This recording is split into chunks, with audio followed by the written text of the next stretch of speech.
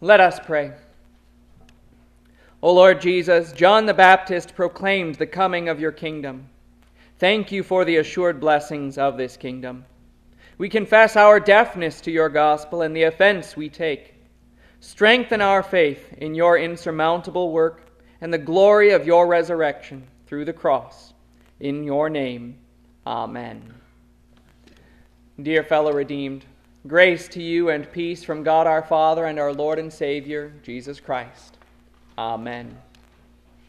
The gospel is a polarizing event. The coming of the gospel into the world is the equivalent of armies marching through the borders fully armed, or of nuclear weapons preparing for launch. This world is under the thumb of its ruler, the ruler of the domain of the air, the spirit now at work in the people who disobey, the god of this age, Satan. The gospel erupts against his kingdom, and he responds in kind. As Jesus said, whoever is not against us is for us, and whoever is not with me is against me, and whoever does not gather with me scatters. There are two sides in this war, the side of the gospel and the side that opposes it. So Jesus says, whoever has ears to hear, let him hear. Hear the gospel. Jesus describes a change that came with John the Baptist. A new age has begun with his preaching of repent because the kingdom of heaven is near. That message was taken up by Jesus, too, after his temptation in the wilderness. From that time, Jesus began to preach, repent, because the kingdom of heaven is near. The prophet who prepared Jesus' way and Jesus himself direct men to observe the kingdom of heaven. The old is passing away and the new is now entering in. And this new is the culmination and the fulfillment of all that prepared men's hearts for it. Jesus described St. John the Baptist, Amen, I tell you, among those born of women there has not appeared anyone greater than John the Baptist. Yet whoever is least in the kingdom of heaven is greater than he. All that came before was only a preparation for the end times, and we are in the last days now. The day of the Lord is near. John ended the old and he ushered in the new. He had 1 foot in the Old Testament and 1 foot in the New Testament. Because he prepared for the gospel, the kingdom of heaven, those who belong to the kingdom of heaven are now greater in Jesus' words. They have the completed gift. But it doesn't necessarily look like anything special.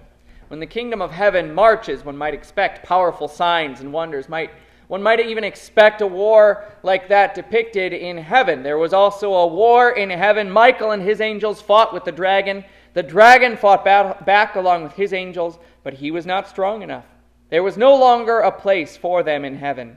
The great dragon was thrown down, the ancient serpent, the one called the devil and Satan, the one who leads the whole inhabited earth astray. He was thrown down to the earth, and his angels were thrown down with him. But instead of such a glorious war like that on earth, we instead see simple men preaching a plain and simple word, repentance and forgiveness of sins in Jesus' name. And there is that man, Jesus Christ, and him crucified. We can say when we observe the kingdom of heaven that God has come to reign in a way that will not look right to normal human perception. The voice crying in the wilderness was prophesied to say, in the wilderness, prepare the way for the Lord. In the wasteland, make a level highway for our God. Every valley will be raised up, and every mountain and hill will be made low. The rugged ground will become level, and the rough places will become a plain. Then the glory of the Lord will be revealed, and all flesh together will see it. The landscape of the world would change. The glory of the Lord would be visible and obvious. But when the kingdom came, it came in a preacher and a miracle worker. He was opposed by the majority.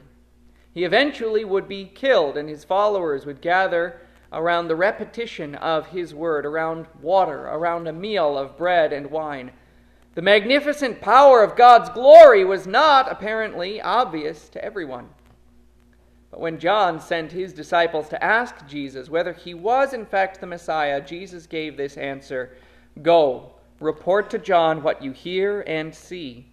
The blind receive sight, the lame walk, those who have leprosy are cured, the deaf hear, the dead are raised, and the gospel is preached to the poor. Blessed is the one who does not take offense at me." And these are all in fulfillment of prophecy. All the miracles Jesus did fulfilled prophecy about him. The word of God endures forever. This year marks the 500th anniversary of Luther's German translation of the New Testament. It's called the September Testament because it was published in September of 1522. And German Bibles did exist before Luther's time, but they were translated from the Latin Vulgate, making them a translation of a translation. Luther translated directly from the Greek for the New Testament and directly from the Hebrew for the Old Testament. People were used to hearing preaching in their own language in church, even though the rest of the service and the reading of the Bible was in Latin, but Luther's German translation of the Bible brought the gospel in people's own language into their daily worship.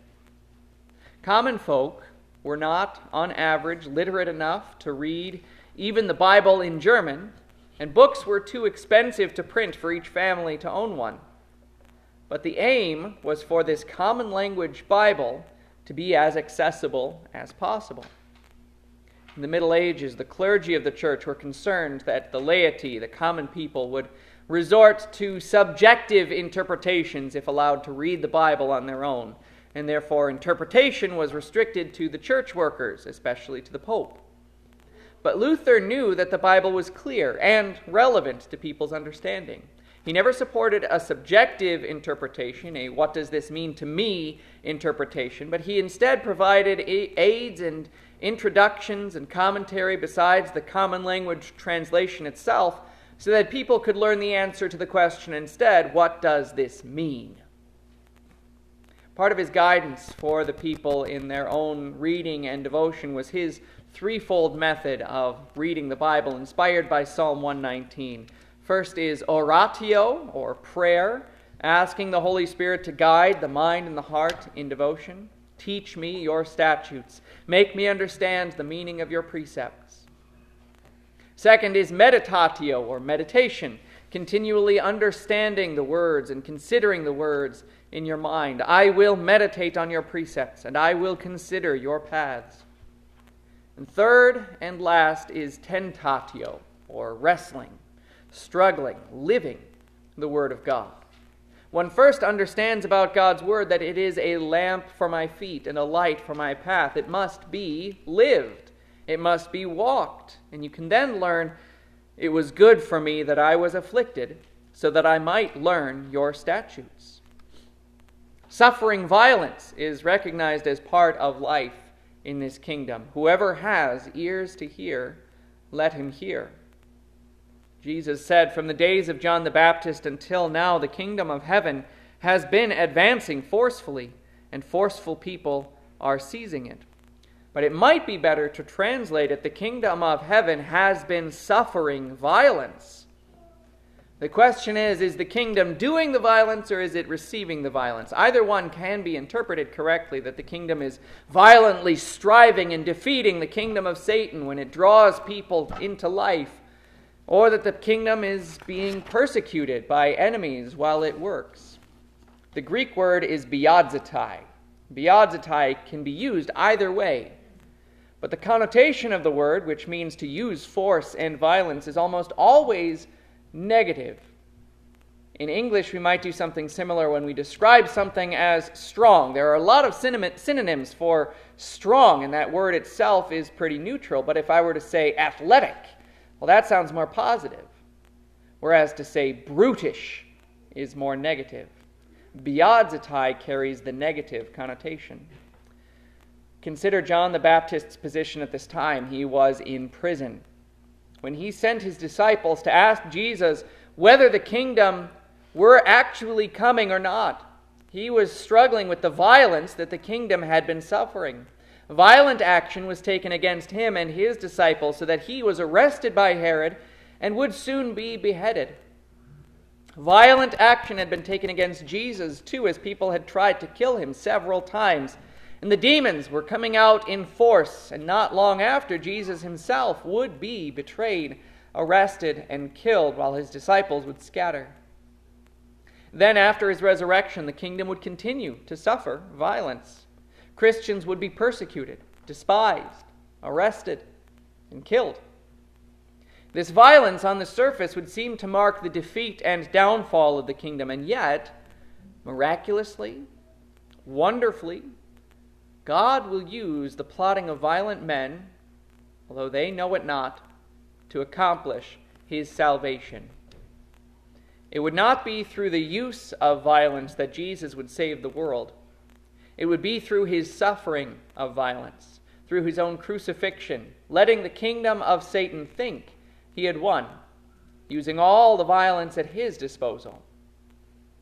Resistance and violence against the gospel kingdom would come in a few ways. The law would be emphasized by the Pharisees and their ilk, as though they could keep it in order to claim the kingdom for themselves, while also judging others for their lack of Pharisaical righteousness. In fact, they emphasized laws that were not truly God's laws, but as Jesus rebuked them, you abandon God's commandment to hold on to human tradition, like the washing of pitchers and cups, and you do many other such things. Woe to you, experts in the law and Pharisees, you hypocrites! You shut the kingdom of heaven right in front of people's faces. You yourselves do not enter, nor do you permit those who are trying to enter to do so. These hypocrites were wrong in their attempt to seize the kingdom for themselves according to the strict laws of their own devising. But a different sort of violence and resistance came in the form of Herod, who sought to have his flaws and errors and sins merely overlooked. We can call this a sort of cheap grace that reasons that because Jesus paid for all sins, any sin can be committed and no one can cast judgment on it. Jesus said, "But woe to you who are rich, because you are receiving your comfort now." It's not only restricted to the materially rich, though.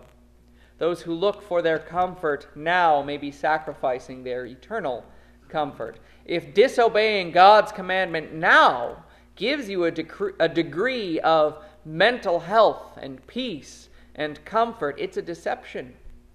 And your conscience is being seared. These secure sinners are wrong in their attempt to seize the kingdom for themselves because of a concept of cheap grace. Instead, what Jesus says is, whoever has ears to hear, let him hear.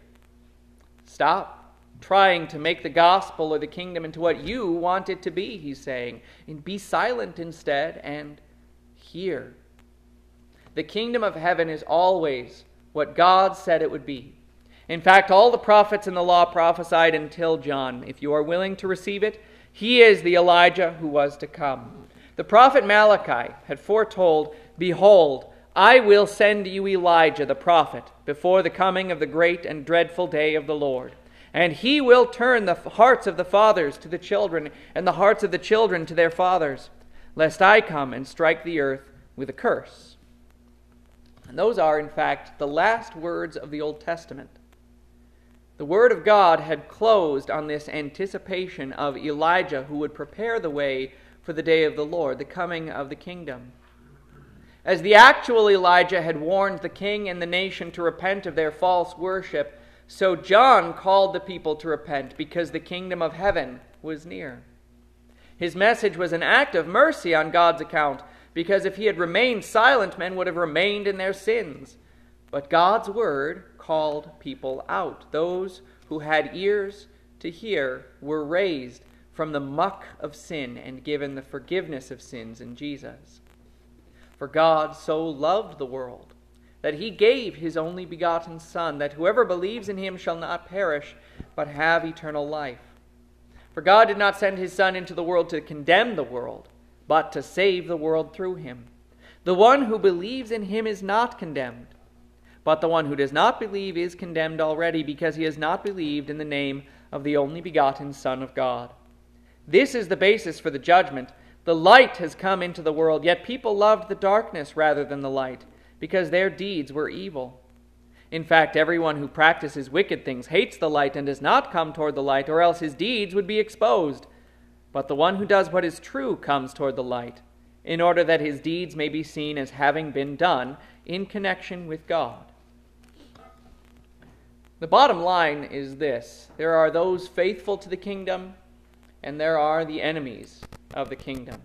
The enemies will fight and persecute the kingdom until the end with violence that are physical, or abuse, or outright rejection and indifference. But the blessed hope and truth that we possess is that the faithful will stand. The gospel sounds freely throughout the world. The gospel that Jesus paid for every single person's sin. And through the faith that he has given to you by that very gospel, by the Holy Spirit, in word and sacrament, you receive that forgiveness. And with it you receive eternal life and salvation. It is sounding out to you even now because God is reaching out to give you his gifts. Whoever has ears to hear, let him hear. Amen. Glory be to the Father, and to the Son, and to the Holy Spirit, as it was in the beginning, is now, and ever shall be, forevermore. Amen.